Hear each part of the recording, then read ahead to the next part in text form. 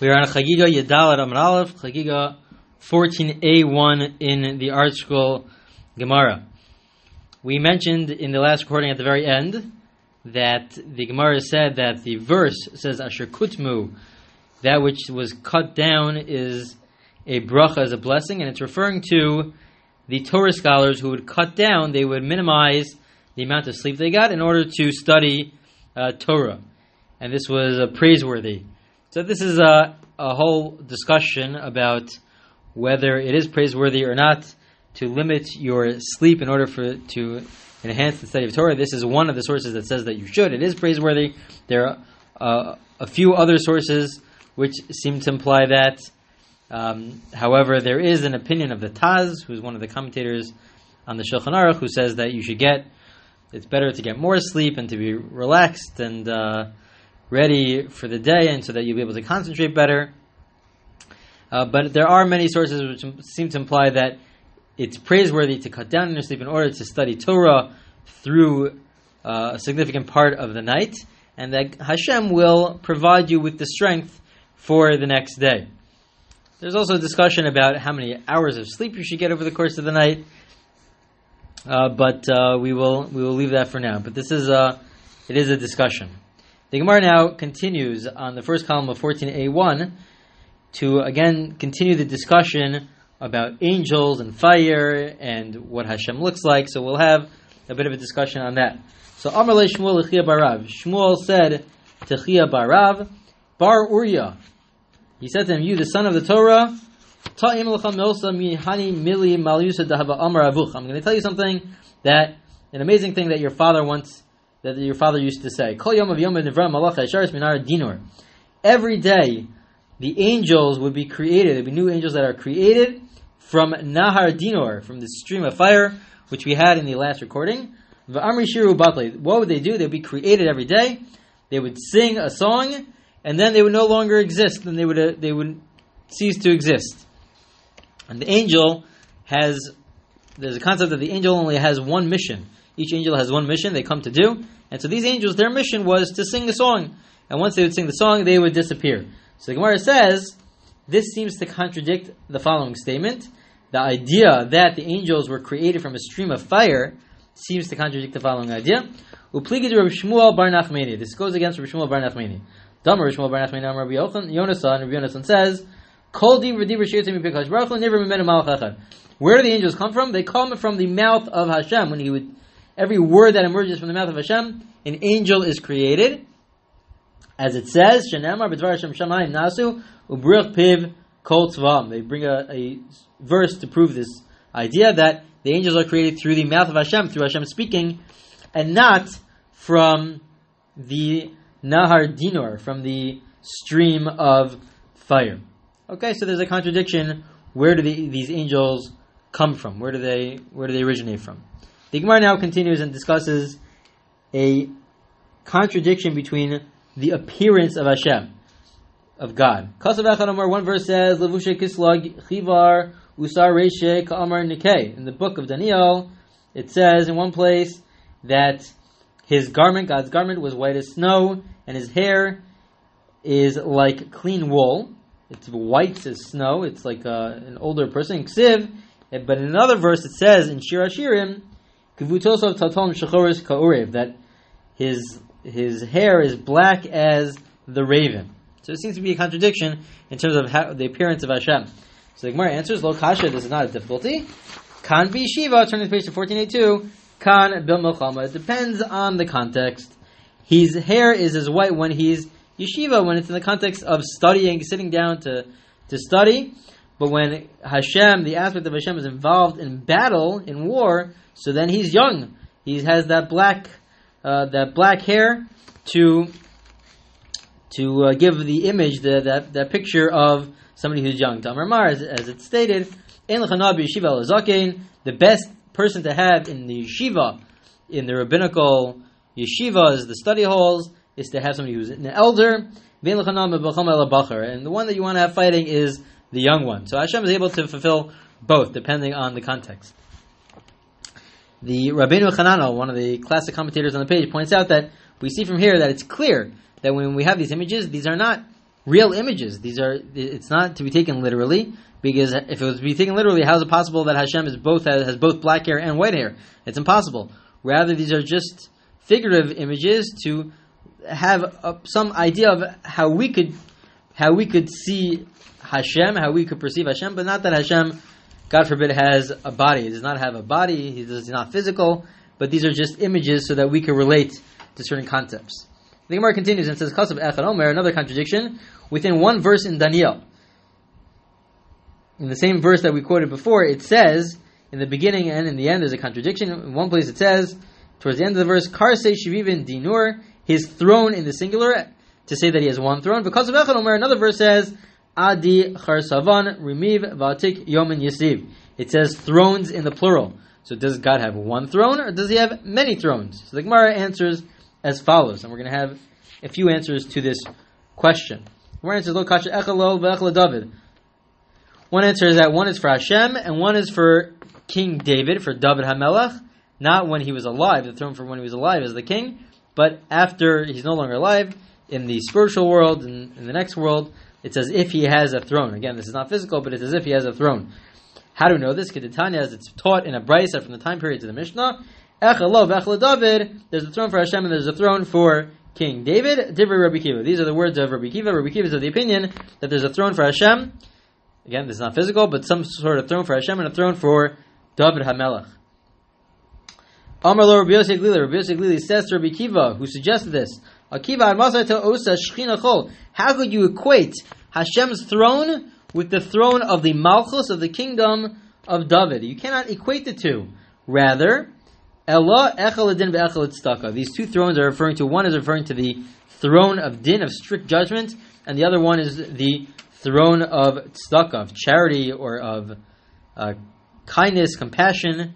And these are the two thrones of Hashem, which come up in other contexts as well, that Hashem created the world through strict judgment, but then he knew that wouldn't last, so he incorporated with that compassion, midas harachamim, and that there is a concept of changing from midas adin in different scenarios, of changing from midas adin, from strict judgment, to midas harachamim, to Hashem acting with us through compassion. And that's what it means by two thrones. One is for strict judgment and one is out of compassion. So the Gemara asks, Rabbi Yossi Aglili said to Rabbi Kiva, you cannot explain that the two thrones could be referring to one for God and one for a human being, for David HaMelech. So the Gemara asks, Kibla minei lo kibla minei. Did Rabbi Kiva accept this rebuke from Rabbi Yossi Aglili to say, you know what, you're right, it cannot be referring to King David's throne? So the Gemara answers, Tashma, I have a proof. Echel adin ve'echel tzedakah, Rabbi Kiva. Rabbi Kiva does. In the end, he says that the two thrones are not like what he originally said, but it's like Rabbi Yosef Glili, that one is referring to strict judgment, and the other one is referring to charity. The brisa continues, Amar lo Rabbi Elazar ben Azariah, the same brisa that we just quoted, that says Rabbi Kiva did accept Rabbi Yosef Glili and changed his position to say that one throne is referring to justice, strict judgment, the other one is referring to compassion. Rabbi Elazar ben Azariah says to Rabbi Kiva, Akiva, malach etzel agada. Why are you discussing this, Rabbi Kiva? Why don't you just focus on not the nigle, not the nistar, not that which is hidden, but the nigla, that which is the revealed halacha, that which is the not the Maisa Merkava, not about the thrones of Hashem, but you should focus on the halacha, the halachic aspects of the Torah. The reason why Rabbi Elazar ben Azariah said this, explains the commentaries, is that Rabbi Kiva was somebody who devoted himself to understanding the halachos, the laws, and that there were really different study halls. There was one study hall for understanding the laws, and they delved into that, and Rabbi Kiva was a part of that. There was another group of people who their primary focus was on that which was hidden, these Kabbalistic esoteric ideas. And Rabbi Elazar ben Azariah is telling him that why are you focusing on the Kabbalistic esoteric ideas if your primary focus should be on the halacha, the law? And then, so Rabbi Elazar ben Azariah says, so you shouldn't get involved. But Rabbi Elazar ben Azariah himself says, I could get involved, and he explains what are these two thrones. These two thrones are Ela Echad L'Kisei ve'Echad L'Sharfraf. That one is referring to the chair of Hashem, and one is referring to the footstool of Hashem. That there are it's not two different thrones, but one is the chair and one is the footstool. Kisei leishev alav. The chair is for him to sit on. Shraf raf lahazim raglav. But the footstool is for him to rest his feet on it. Shenemar shaman kisei va'aretz hadom raglai. And they bring a verse for this that we've had in the past, that Hashem has one chair and he has a footstool, and that's what these two thrones are referring to.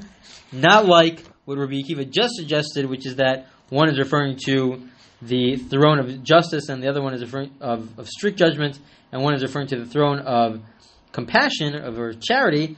Rather, it's referring to the throne versus the chair versus the footstool.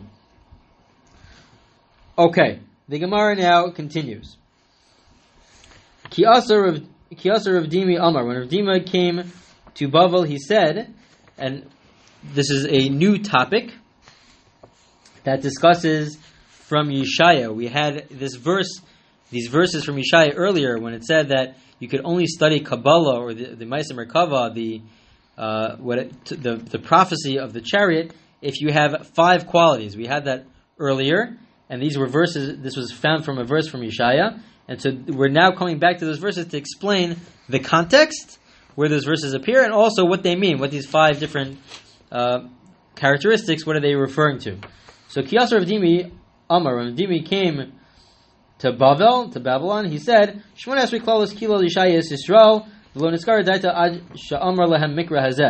that Yeshaya, through his prophecy, not that he desired to curse them, but through his prophecy he cursed the Jewish people, and he wasn't satisfied until he came to the following verse,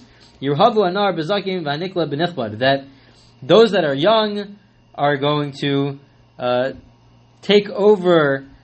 They will take over those that are the older ones, and those that are shallow will take over those that should be respected. That there'll be a complete upside down way. This is referring to the times of the exile, in which everything will turn upside down, that there won't be any more respect for the elders. We won't have respect that people that are deserving of respect. The young people will take charge, and those that are not deserving of respect will end up getting respect. And this is and Yeshaya was not satisfied until he reached this verse. We'll see what the other verses are. What else happened within his prophecy in a second? That a lot of people from the Jewish people would be put into exile. That was part of the prophecy, but he wasn't satisfied until he reached this verse that things would be turned upside down. There wouldn't be any more concept of a respect. So what does it mean that he wasn't satisfied? So 2 ideas that are found amongst the commentators. There are other ideas as well, but I'll present 2 of them. One idea is that there's a concept that Mashiach comes, the last generation before Mashiach comes, that generation will have chutzpah. They'll have the concept of chutzpah. They won't have respect for one another. They won't have respect for leaders, for the rabbis, for those that are deserving of respect. And so when Yeshaya read this, he thought that, must be that we're at the generation before Mashiach, that if we're at the exile, and this is what it's going to lead to, so it must be that Mashiach is coming shortly, will be coming pretty quickly, and that's why he was satisfied once he read that. An alternative explanation is not the idea is not that he was satisfied. It's not about being satisfied, but rather Rav Chaim Shmulevitz explains that it means that he didn't think that the prophecy was fulfilled. It means that the prophecy wasn't fulfilled to its fullest degree, that even if we have all these people leave, but it's not as terrible until we reach this verse. This verse is telling us that that's the low point. This is the low point.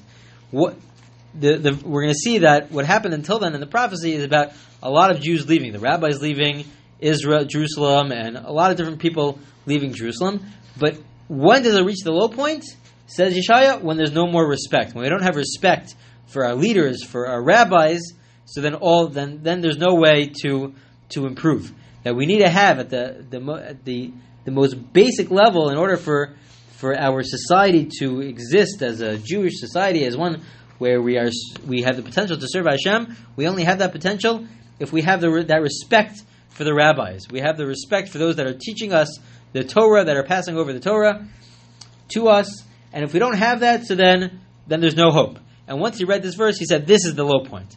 That this means that once the prophecy is going to tell us that we no longer have that respect, so then So then that's the real exile. Until that point in time, it wasn't the real exile, and that's what the Gemara is trying to get at. So let's go and see what was also part of the prophecy up until that point. What was the first part of the prophecy of what would happen in the exile? So what were these 18 curses? What are the 18 curses? The verse says, and it goes through the entire verse, and then it's going to analyze each one separately. So we'll read the verse quickly, and then the Gemara will then analyze each one. Hashem will remove from Yerushalayim and from Yehuda, from these places in Israel, Mash'ena, Chol Mishan Lechem, V'chol Mishan Mayim, Gibor, turning to 1483, V'ish Melchama, Shofet V'navi, V'kozam Zakein, Sar Chamishim Nesupanim, V'yoet, V'chacham, Charashim, V'navon Lachash, V'nasati, Na'arim, Sareim, V'salum, Yum Shilubam. So these are the 18, and it goes back to describe each of the 18. These are referring to 18 different types of people. So Mashin, the first on the list, is somebody that supports. Who is somebody that supports? Elu Bali Mikra, those that have mastered the written Torah. Mash'ena, those are the mainstay, literally. It's referring to Elu Bali Mishnah, those that have mastered the Mishnah. All these people are being exiled. Kigon Rabbi Yehuda Matema v'Chavirav, like Rabbi Yehuda Matema and his friends, those are the ones that master the Mishnah. So the Gemara has a side note here, and it says, Pligi bar Papa v'Rabbanan Chad Amar, Sheish Meos Sidrei Mishnah v'Chad Amar, Shva Meos Sidrei Mishnah. There's a discussion with regards to how many Mishnayos, the order of Mishnayos there are. Nowadays we have 6. There are Shisha Sidrei Mishnah, but it used to be that there were a lot more, and then it was combined and compiled into making them into different categories of 6. But originally there was a discussion whether 600 orders of the Mishnah, 700 categories. But that is a side note. The Gemara continues with the list of 18. Kol Mishan Lechem, every supporter of bread. Bread is the mainstay of how we live. Elu Baal Talmud. This is referring to the masters of the Talmud. Those that master Talmud, like what we're attempting to do. It requires a lot of work and effort, but those that have mastered the Talmud, so those are the ones that are like the bread. They're like the bread of our people. They support our people. Those people are also put into exile. Shenemar l'chul lachem u'b'lachem yishsu b'yayin masachti. And they quote a verse that describes how bread is really referring to the Torah scholars, to the Talmud scholars. The Chol Mishan Mayim, and the supporters of water. What is that referring to? Elu B'alei Gada Shemoshin Libo Shel Adam K'mayim Ba'agada. This is referring to those that master not the Talmud and the laws, but the Agadata, the stories, the esoteric ideas also, because those are what, it's like water, because people are drawn, just as a person draws water, and so too this draws a person's heart, that people get excited about these topics. Gibor, the next on the line, is a hero. Is that Baal Shmuos? This is a master who understands Shmuos, the halachic traditions. They're able to pass down the oral law.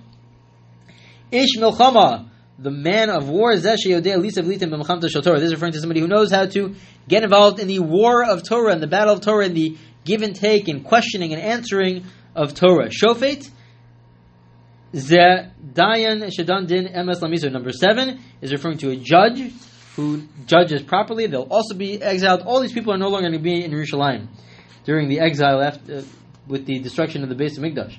Navi Kimashmo, a prophet, is number 8. Number 9, Kosem Zemelech, the king will no longer be there. Number Kesem Al Sifsei Melech. Number 10, Zakin Zesherai Yeshiva, an elder is referring to somebody who is deserving of position in as one of the leaders of the yeshiva, of the study halls. 1484. Now we continue with the list of 5, which we'll see here that it's really more than 5, of that which we had earlier, of the people that are allowed to study these esoteric ideas of the chariot of Hashem, that prophecy. So it goes through that list. So now we're going to go through this list. Sar Chamishim, a captain of 50. What is this referring to? So there's 2 explanations. One is Al Tikri Sar Chamishim Al Sar Chumashim. It's referring to somebody who is the captain of the 5 books of the Torah.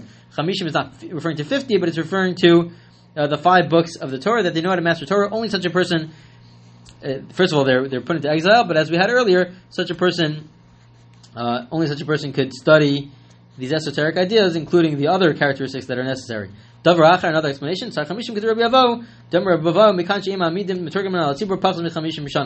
That you have to be 50 years old, and this is in the context of those that were no longer, those that were exiled, or people that were of the age of 50, and it's referring to people that would teach Torah. You can only teach Torah through a Meturgaman, through a spokesman, if you are of the age of 50. Let's try to conclude this list. Number 12, Unisui panim, zes shenosim panim ladoro, ba'avur lamala. This is referring to somebody who is Nasui Panim, is well respected in the heavens. Kigun Rabbi Chanina ben Dosa. Rabbi Chanina ben Dosa was viewed as somebody who was able to sustain the entire generation based on his own merits. And also Lamata, and also he's well respected below Kigun Rabbi Avo be Kesar. Rabbi Avo was respected amongst kings so it was respected, and so that's also somebody who was put into exile, and also somebody who's necessary in order to study these esoteric ideas. Number 13, this is somebody who knows how to calculate the years and add on months to the years. A scholar refers to a student who makes his teacher wise. That the student, we learn most from our students, and the student that makes the teacher wise, he was also put into exile. Charashim is those people that when they speak, people are quiet. When they speak words of Torah, people are quiet. Those people are also put into exile. Hakol nasan kecherishin. Everyone's quiet when this person speaks. Unavon, number 17, zah mevin davar mitol davar. This is somebody who knows how to apply ideas. It's not just that they attain and acquire knowledge, but they could make deductions. They could apply from one area to another area. Lachash zeshiroy limser lo divrei Torah v'shinitna b'lachash. Whisperers are referring to those people who know how to transmit Torah of that which is given in quiet, in a whisper. This is either referring to the entire Torah that was given over in a whisper, or it's referring to these esoteric ideas which you cannot pass on in public, but they have to be done quietly. Number 18, finally, is v'nasati na'arim sareim. I shall make their youngsters their leaders. What is this referring to? When it's referring to the youngsters, referring to those that are empty of mitzvos, they will be the leaders. And the mockers will rule them. You'll have foxes, the son of foxes, who are the rulers, meaning those that are trickery. They have trickery, they're sly, like foxes, and so they will be the leaders. All these people will be put into exile, and the new leaders are these youngsters who are referred to people who are empty of mitzvos. They don't have any mitzvos, and these are now the new leaders. We will stop here, but we will continue this discussion of Yeshaya in the next recording.